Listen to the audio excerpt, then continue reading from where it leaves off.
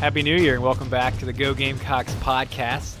Andrew Ramspacker in the host chair right now, joined by Greg Hadley, our women's basketball beat writer here at the state newspaper. And Greg has one of the nation's best teams going right now, the team he is covering, Don Staley's Gamecocks, coming off of another 2 wins in SEC play, taking down Kentucky in a highly anticipated top 15 showdown, and then responding and not really having much of a letdown, going to Tuscaloosa and knocking off Alabama a couple days later. And Greg, it's a team that's still top 5 in the country and certainly is rolling. Let's start with that Kentucky performance and some hype going into that game for a variety of reasons. You had some couple of top 15 teams, like you said, maybe a team that could test South Carolina at the top of the league.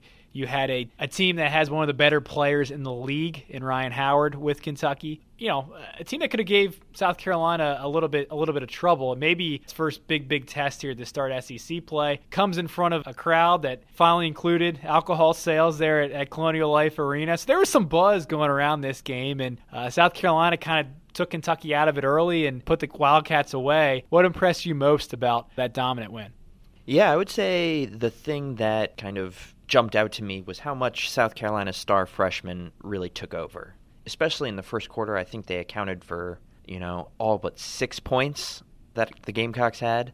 We keep on asking ourselves, how are they going to respond to each new test? First road game, first ranked game, all stuff like that. And every time they've responded incredibly well. And this was probably the best they've ever responded to it. They came out and just dominated. Going along with that is the fact that I think 6 Gamecocks scored in double figures. There's no one dominant scorer for this team, but the offense is still putting up huge numbers. In these 2 games, they went over 90 points both times. That's a lot, especially on the women's side. And at the same time, their defense is exceptional. Both games, opposing teams score above 70 points. Kentucky, in particular, had 70 points. Ryan Howard, like you mentioned, had, I think, 28 points. But afterwards, Coach Staley was kind of talking about they were kind of irrelevant points in that a lot of them came in the second half after the game was already out of reach. And in that regard in particular, freshman Bree Beal, she's kind of a big guard. She just has been playing phenomenal defense all year and really took Howard out of it. They seem to really emphasize putting a lot of pressure on them and then creating transition offense from steals. I think they topped double-digit steals again for, I think, something like the 3rd game in a row. So taking all of that together, it was probably arguably their most complete, best-played game of the year. When you come off a win like that in dominating fashion, doing everything that you just said that the Gamecocks did, and then you add that on top of the resume to that point, it's kind of easy for the hype train to get rolling a little bit. It's already been rolling because, this freshman class came in highly regarded, Dawn's best class she's ever had. They lived up to the hype early on with some couple big wins. Here they are, opening SEC play, making a statement with that defensive shutdown. And naturally, I think fans, and if it starts with fans, it could trickle down to players. You get the Kool-Aid going a little bit. And I use that phrase because that's what Don Staley, that's what she brought up in her post-game press conference after that Kentucky performance, is that, she warned her team not to drink the Kool-Aid. In other words, hey, there's still a long season to go. Things can happen. Let's not read our press clippings right now or listen to our podcasts. People talk about us on podcasts right now. Either way you want to have it here in 2020, whatever you're reading about yourself, chill out with that because there's still a long way to go. And with a young team like this, bad results could happen if you go down that hole. And Dawn seemed to really stress to her team to avoid that. What do you think was the purpose of her doing that? And how do you think her team has responded to that? I mean, it's kind of a little bit of what else is she going to say? She's not going to, there aren't many coaches out there that'll come out and say, yeah, we're best team in the country right now. And I think her full answer when you listen to it together, she's saying when we're good, we can beat anyone in the country. But the problem with freshmen is that you can show up at any time. And as we've seen across the entire sport so far this year, there's been a decent amount of parity. Good teams can lose on any given night. And then we got a good reminder of it against Alabama. They didn't play necessarily amazing. The second half in particular was very competitive. That being said, if I were a fan, I would completely understand about, wanting to drink the Kool-Aid. As a media member, I came away from that Kentucky game being extremely impressed. I had seen them in some ways, take down Baylor, but that was without Baylor's best player, Lauren Cox. and I had seen them lose to Indiana. They had beaten Maryland, but Maryland's been so up and down. This was the first time I had seen them take on a really good team with their star player and just dismantle them. And so for me, as an AP voter, I think I bumped them up to number 2 in my ballot. So with that in mind, from an outsider's perspective, this team is starting to gain a lot of momentum, a lot of national attention, and that's normal and good and fine. But obviously, Coach Staley can't afford to indulge in that. Yeah, you have in your recap and your coverage of that Kentucky game, on ESPN, analyst and Steffi Sorensen talking about her observing that South Carolina performance against Kentucky with a simple tweet of South Carolina tonight. Good lordy, which kind of says, right, that this team, I mean, it's kind of a jaw-dropping type of performance. And to your point, that the build-up was there. You had seen little signs of it here or there. You hadn't seen that full-on dominating performance when there was some pressure on them, and they certainly capitalized on that stage. And they're doing it with young players leading the way, which certainly I think that adds to the Kool-Aid, right? I think everybody loves the next new thing. And, this program, right, coming off of, 3 years removed from a national championship, you can't blame Gamecock fans. You can't blame national analysts. Greg, I can't blame you as a poll voter to put them number 2, to put them that high, to think about the Final Four, to think about a return trip to the national championship after you have those kind of performances, even though it is in January. Anyway, they move on, though, and they go down to Tuscaloosa with that turnaround on Sunday. They do have a win, but as you said, it wasn't as efficient, as dominating as the Kentucky win. Is that more natural with a young team to come off of that high of Kentucky? And it probably would have been a little difficult to repeat that a couple days later. Yeah, I mean, not even just Kentucky. They had been on a stretch where they took out several good teams by large margins. So I think there is definitely, how hard can they press for how long? That definitely plays a factor. One thing I was also interested in, so South Carolina jumped out to a 19-9 lead in this game, held Alabama to, I think, less than 15% shooting in the first quarter, and then from there on out, it was actually a pretty even game until the fourth quarter when some fouls caught up to Alabama and South Carolina drew away, mostly from the free throw line. What interested me most about that game is it was a very tightly called game. I think South Carolina was whistled 22 times, second most on the season, second behind the game they lost to Indiana. And the commonalities I drew there were when it's a tightly called game like that, South Carolina's defense hasn't figured out a way to balance that with its trademark aggression that's led to so many turnovers and transition offense like they've had in their best performances. Dawn Staley noted this in her interview on the SEC Network after the game, is basically once those fouls were being called, they kind of just started to sag off, and Alabama started draining threes. Perimeter defense is going to be so important for this team because that's how upsets happen, right? Bad teams can equalize or can level the playing field with three-pointers, and Alabama shot 8 for 16 from beyond the three-point line.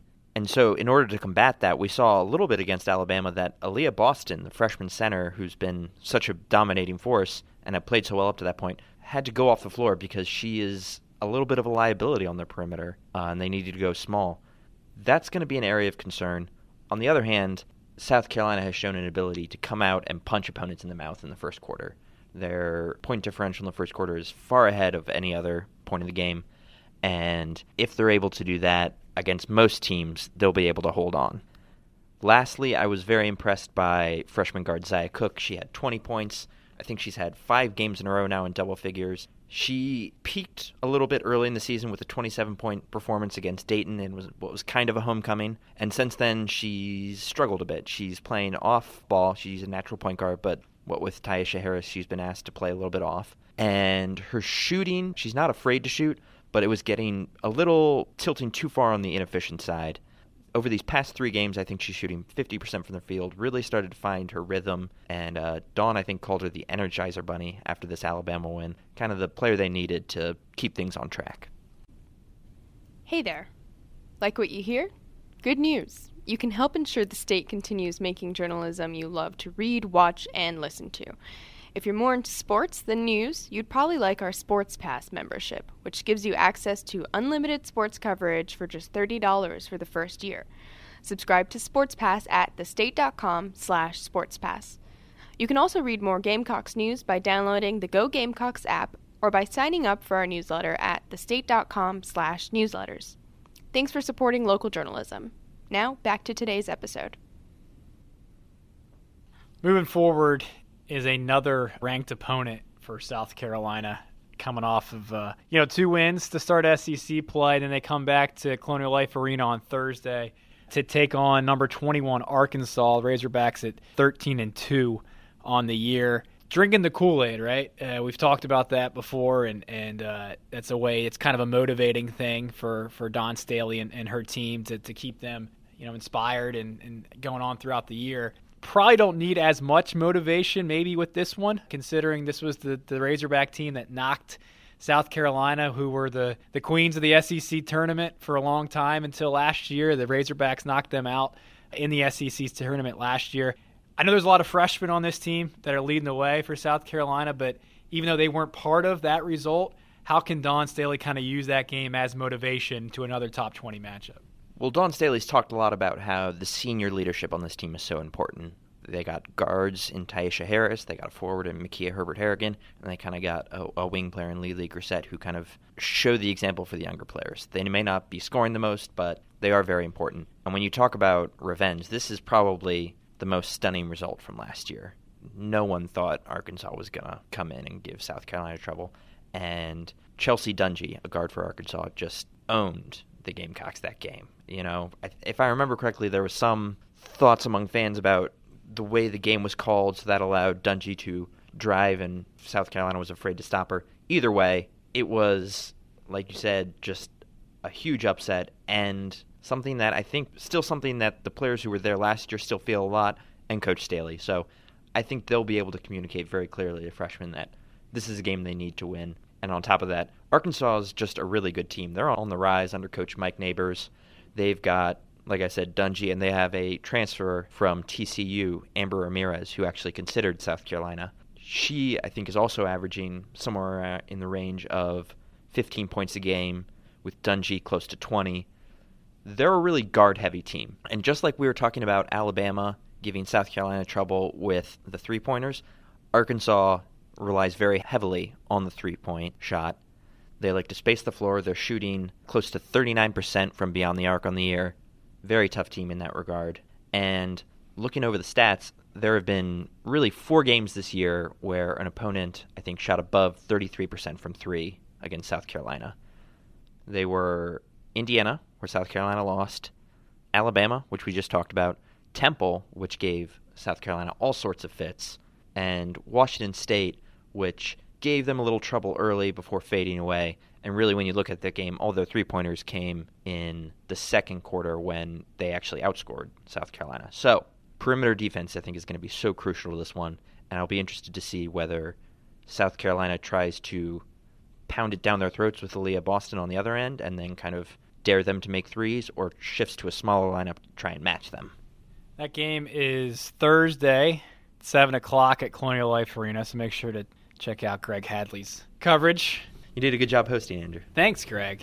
Appreciate you letting me sit in the driver's seat for this one. We'll do it again. We're doing it again next week, Greg? Yeah, we'll have more on men's and women's basketball throughout the season.